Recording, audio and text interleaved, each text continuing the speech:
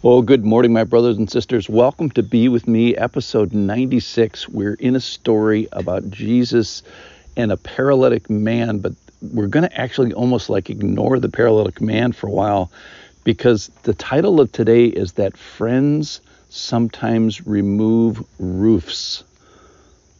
And this is a story about the faith of a man and really the man's friends. This is just an incredible story.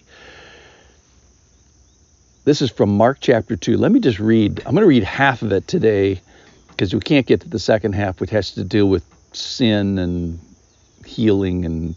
But the first half has a lot to do with friendship. Listen in here. And when he returned to Capernaum after some days, it was reported that he was at home. And many were gathered together, so that there was no more room, not even at the door, and he was preaching the word to them. And they came, bringing him a paralytic carried by 4 men. And when they could not get near him because of the crowd, they removed the roof above him. And when they had made an opening, they let down the bed on which the paralytic lay. And when Jesus saw their faith, he said to the paralytic, "Son, your sins are forgiven." So Jesus has been, he made his hometown Capernaum. And here Capernaum is actually referred to as his home. So where is Jesus' home? It's in Capernaum. He had been preaching in other towns in Galilee. He returns home. Verse 1, he returns home after a number of days. They report him being home, and then instantly he's mobbed again. And many were gathered together. And there was so much, so he's indoors, and there's no room, not even at the door. So people are pouring out the doors. And again, he is, sacrificially preaching to them. But here's the interesting thing that I never really caught, unless you do a chronological study of the Bible, is Jesus has already healed everybody in Capernaum. So that means that this paralytic guy is not from Capernaum. So these 4 friends didn't just drag this guy down the street and put him through the roof. They dragged him from afar, from another town, from far away. So these faith friends that we're going to talk about today kind of go way the extra mile. So there's a way the extra mile before we even get to the story. It says and they came. Well, that means they came from somewhere. I never really caught that before. And then they bring him locally to where Jesus is and do the roof thing, which is all great. But I think there's a lot of the story that happens beforehand, because imagine being the paralytic in the first century. Are there wheelchairs then? With neat bicycle tires, and are there wheelchair ramps? Are there good bowel programs? Is there a good decubitus prevention program?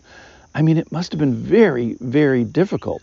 So this task that these 4 guys, it tells us how many there were, is intimate and manual, and you need a group. We did one time in Sunday school.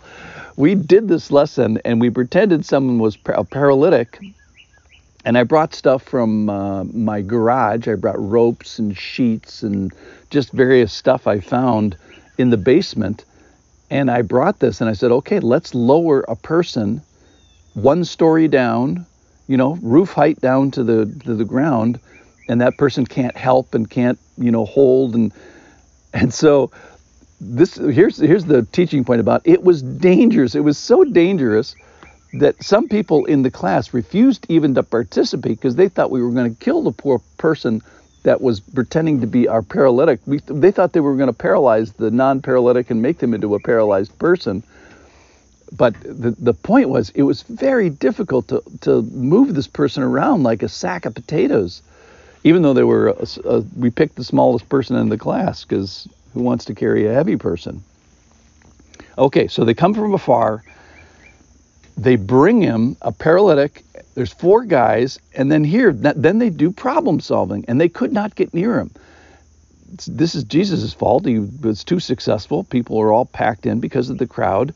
So then they have to problem solve, and then they remove the roof. Now get this. This is not their town. This is not their house. and they remove the roof from a house that they don't know. So this is probably Peter's house, or Peter's mother-in-law's house, Peter and Andrew's house that I think that Jesus is staying. It doesn't specifically say, but anyway, it's not these guys' house. That's the point. So they removed the roof above him, and when they had made an opening, they let down the bed on which the paralytic lay. So they have some sort of a structure, a bed they call it. And these faith friends really go the extra mile. They get him there, they bring him locally, they remove the roof. And you might say, I want friends like this. Well, of course you do. Well, how do you get friends like this? Well, the short answer is you be a friend like this. You need a group.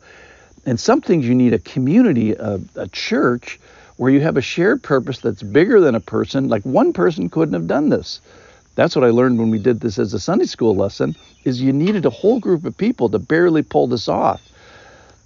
So you need to do life together, community. I think this is a lesson about pro-community. You know, who's a joy to see, who's joyful to see you, and the other side of that is, who are you joyful to see? So I just love how these guys go out of the box. And why were these, and here's the question I was wondering today, is why are these guys such good friends with this paralytic guy? Probably because he was a good friend to them. And then Jesus turns it all on its ear and sees their faith and says, your sins are forgiven. We'll talk about that tomorrow. Please come back. But here's my final landing point. Who needs us now? Who needs you now? Who needs your faith? Who needs your hands? Who needs your friendship? Who needs you to knock down a few things and knock a roof down? Who needs you to sing over them? The key, I think, is to put yourself in the path of service. Be that carry guy. Be that counsel guy. Be a person that can work together. Don't miss out on this. This is my fear, is that, this requires some work here. Find a person that can never repay you. Find a person that poops in their pants that's how you know you're doing service. So the image I want to leave with you today is that friends remove roofs for other people, for people that they serve. Let's be that person. Thank you for listening. Go remove a roof today.